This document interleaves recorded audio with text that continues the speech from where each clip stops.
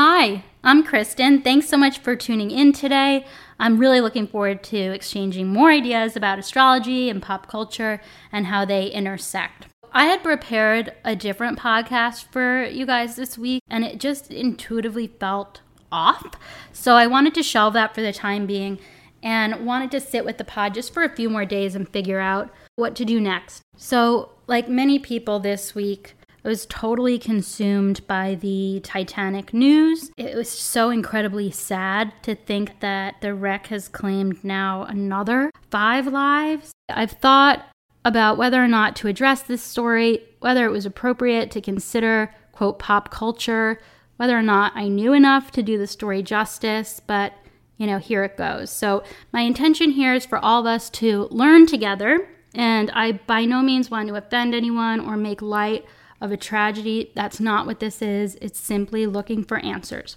Most importantly, I want to acknowledge all of those who passed back in 1912 and today. Everyone was on an adventure of some kind, whether we agree with their reasoning or not, and leaves a number of questions around whether or not it's appropriate to go there, and if so, who should, and for what purpose. It was just so strange. Strange to bring this story back into the zeitgeist in a way that really hasn't been in quite some time. I don't know how I feel, to be honest. On the one hand, it's essentially a grave site where now 1,522 souls perished, and that alone feels like sacred, hallowed ground that isn't meant to be disturbed. Then I thought of the exploration of it all and the idea of pushing the limits of our planet and whether or not those limits are in place as a safeguard or a challenge to us as humans. I really don't know, and I can't judge anyone based on what their souls felt a deep pull to explore,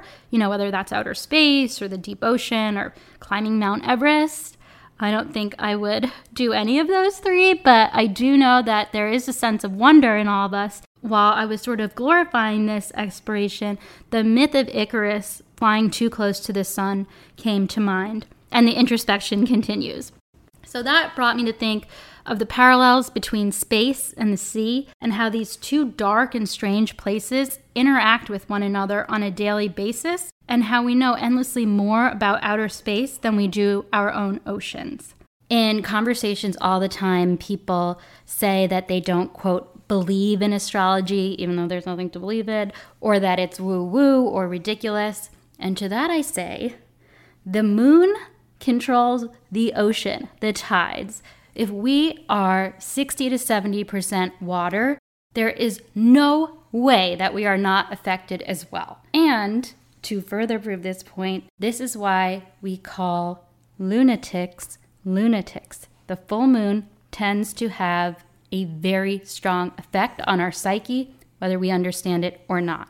If you're wondering if I'm stoned, I'm not, but I'm also not opposed to it later. I can't remember who said it this week on the news. It was a talking head, but it stuck with me. He said, quote, "If you think outside the box, everyone inside the box thinks you're crazy." I was like, cool. So, yeah. There were a few moments this week reading and watching the coverage of the Titan implosion where my mind went to astrology, as it does, and it seemed like the ocean in general is having a moment between the migrant boats in Greece, the orcas attacking boats in Portugal. It all seemed a bit unusual, let's say. And when that happens, I think a lot of us turn to astrology for answers. In this case, I believe it has a lot to do with Saturn in Pisces, but we'll get to that in, I think, part 3 of this podcast. So hold that thought and let's get back to it.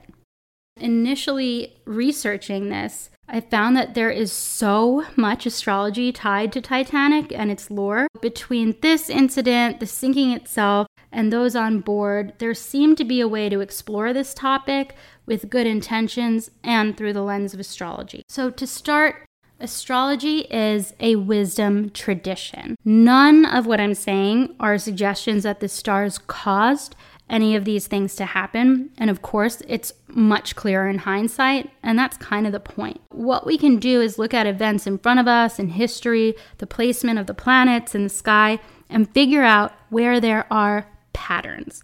It's all about patterns. Astrology is not a religion. It's not a crystal ball, but it's a compass and it's a map for us. The journey is our own. So together, let's turn to the stars to help us explain why this tragedy continues to haunt us in a way, why it's so romanticized worldwide, and why there have been so many other shipwrecks in history, but this one hits differently. And there are so many different ways to approach the topic of Titanic astrologically, and I wanted to do it in a way that we could all understand and figure out how these energies work and how to work with them for good. Millionaires don't use astrology.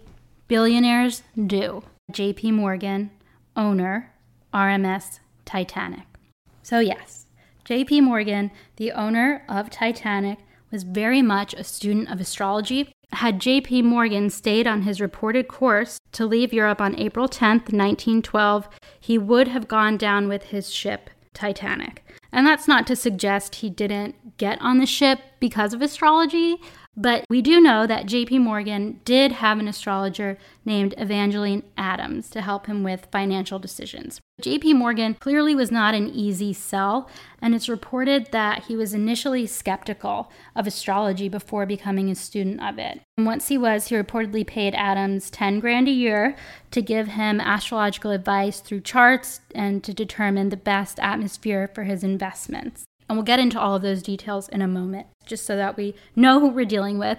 J.P. Morgan was an Aries sun, a Virgo moon, and a Leo rising. A lot of fire, a lot for one Virgo moon to try to contain. He was a self-starter. He was a go-getter. Aries tend to take foolhardy risks. I mean, in the tarot, the Fool card is associated with Aries. Because they are, as we mentioned last time, the babies of the zodiac, they don't have that same fear that's been acquired throughout all the other signs. They see life as an adventure. While it's unclear how much of an impact astrology had on his life, it's definitely part of his narrative. He took risks and he used unconventional methods to obtain an objective, which to me is cool. But it's also not unlike the ethos of Titanic itself. It's, a first of its kind, not unlike the billionaires of the Gilded Age who took insane risks, and it's not unlike the explorers on the Titan. So I think we need to keep that in mind when we're saying, well, I would never do that. I wouldn't do it either, but that doesn't mean that they're wrong. Let's get into J.P. Morgan and his relationship with astrology. That statement, millionaires don't use astrology, billionaires do, is attributed to J. Pierpont Morgan. It's repeated all the time, especially in astrological circles, and it seems to have initially come from Evangeline Adams' 1926 autobiography, The Bowl of Heaven. She writes, I do know about the late J.P. Morgan's belief in astrology because I taught it to him. I read his horoscope many times and furnished him during the last years of his life a regular service, explaining the changing position of the planets and their probable effect on politics, business, and the stock market. No further proof of his interest in the science is required beyond the fact that he renewed this service from year to year. So yeah, she's pretty cool. Even if J.P. Morgan did use astrology, it's not like he owed his success solely to it. He was born into a wealthy family, became a partner in a successful banking firm by the time he was 35, and he went on to make additional fortunes in railroads and steel, all before the turn of the century. So we're not entirely sure when he met Evangeline. It was likely that he already had tremendous financial success. However, it seemed to him that the future was a little bit more uncertain. Morgan had a couple of interesting placements. So he has the Sun, Mercury, Venus, and Pluto all in the second house, which is essentially the house of Taurus, of money making, of material things, of accumulating wealth, of luxury. So he really did have terrific money making potential and executed that. Also had his Uranus in Pisces. Uranus being the planet of surprise, the unexpected. That means he would have naturally been intrigued by astrology and metaphysics, which he was, and he never spoke of it publicly. How very Pisces. But yeah, archivists at the Morgan Library have no documents in support of it, apart from receipts, which is all we need.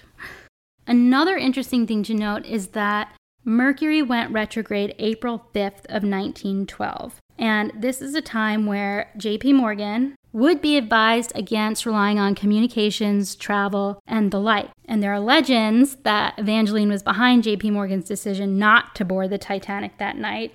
Others credit his mistress for occupying him. We'll never know.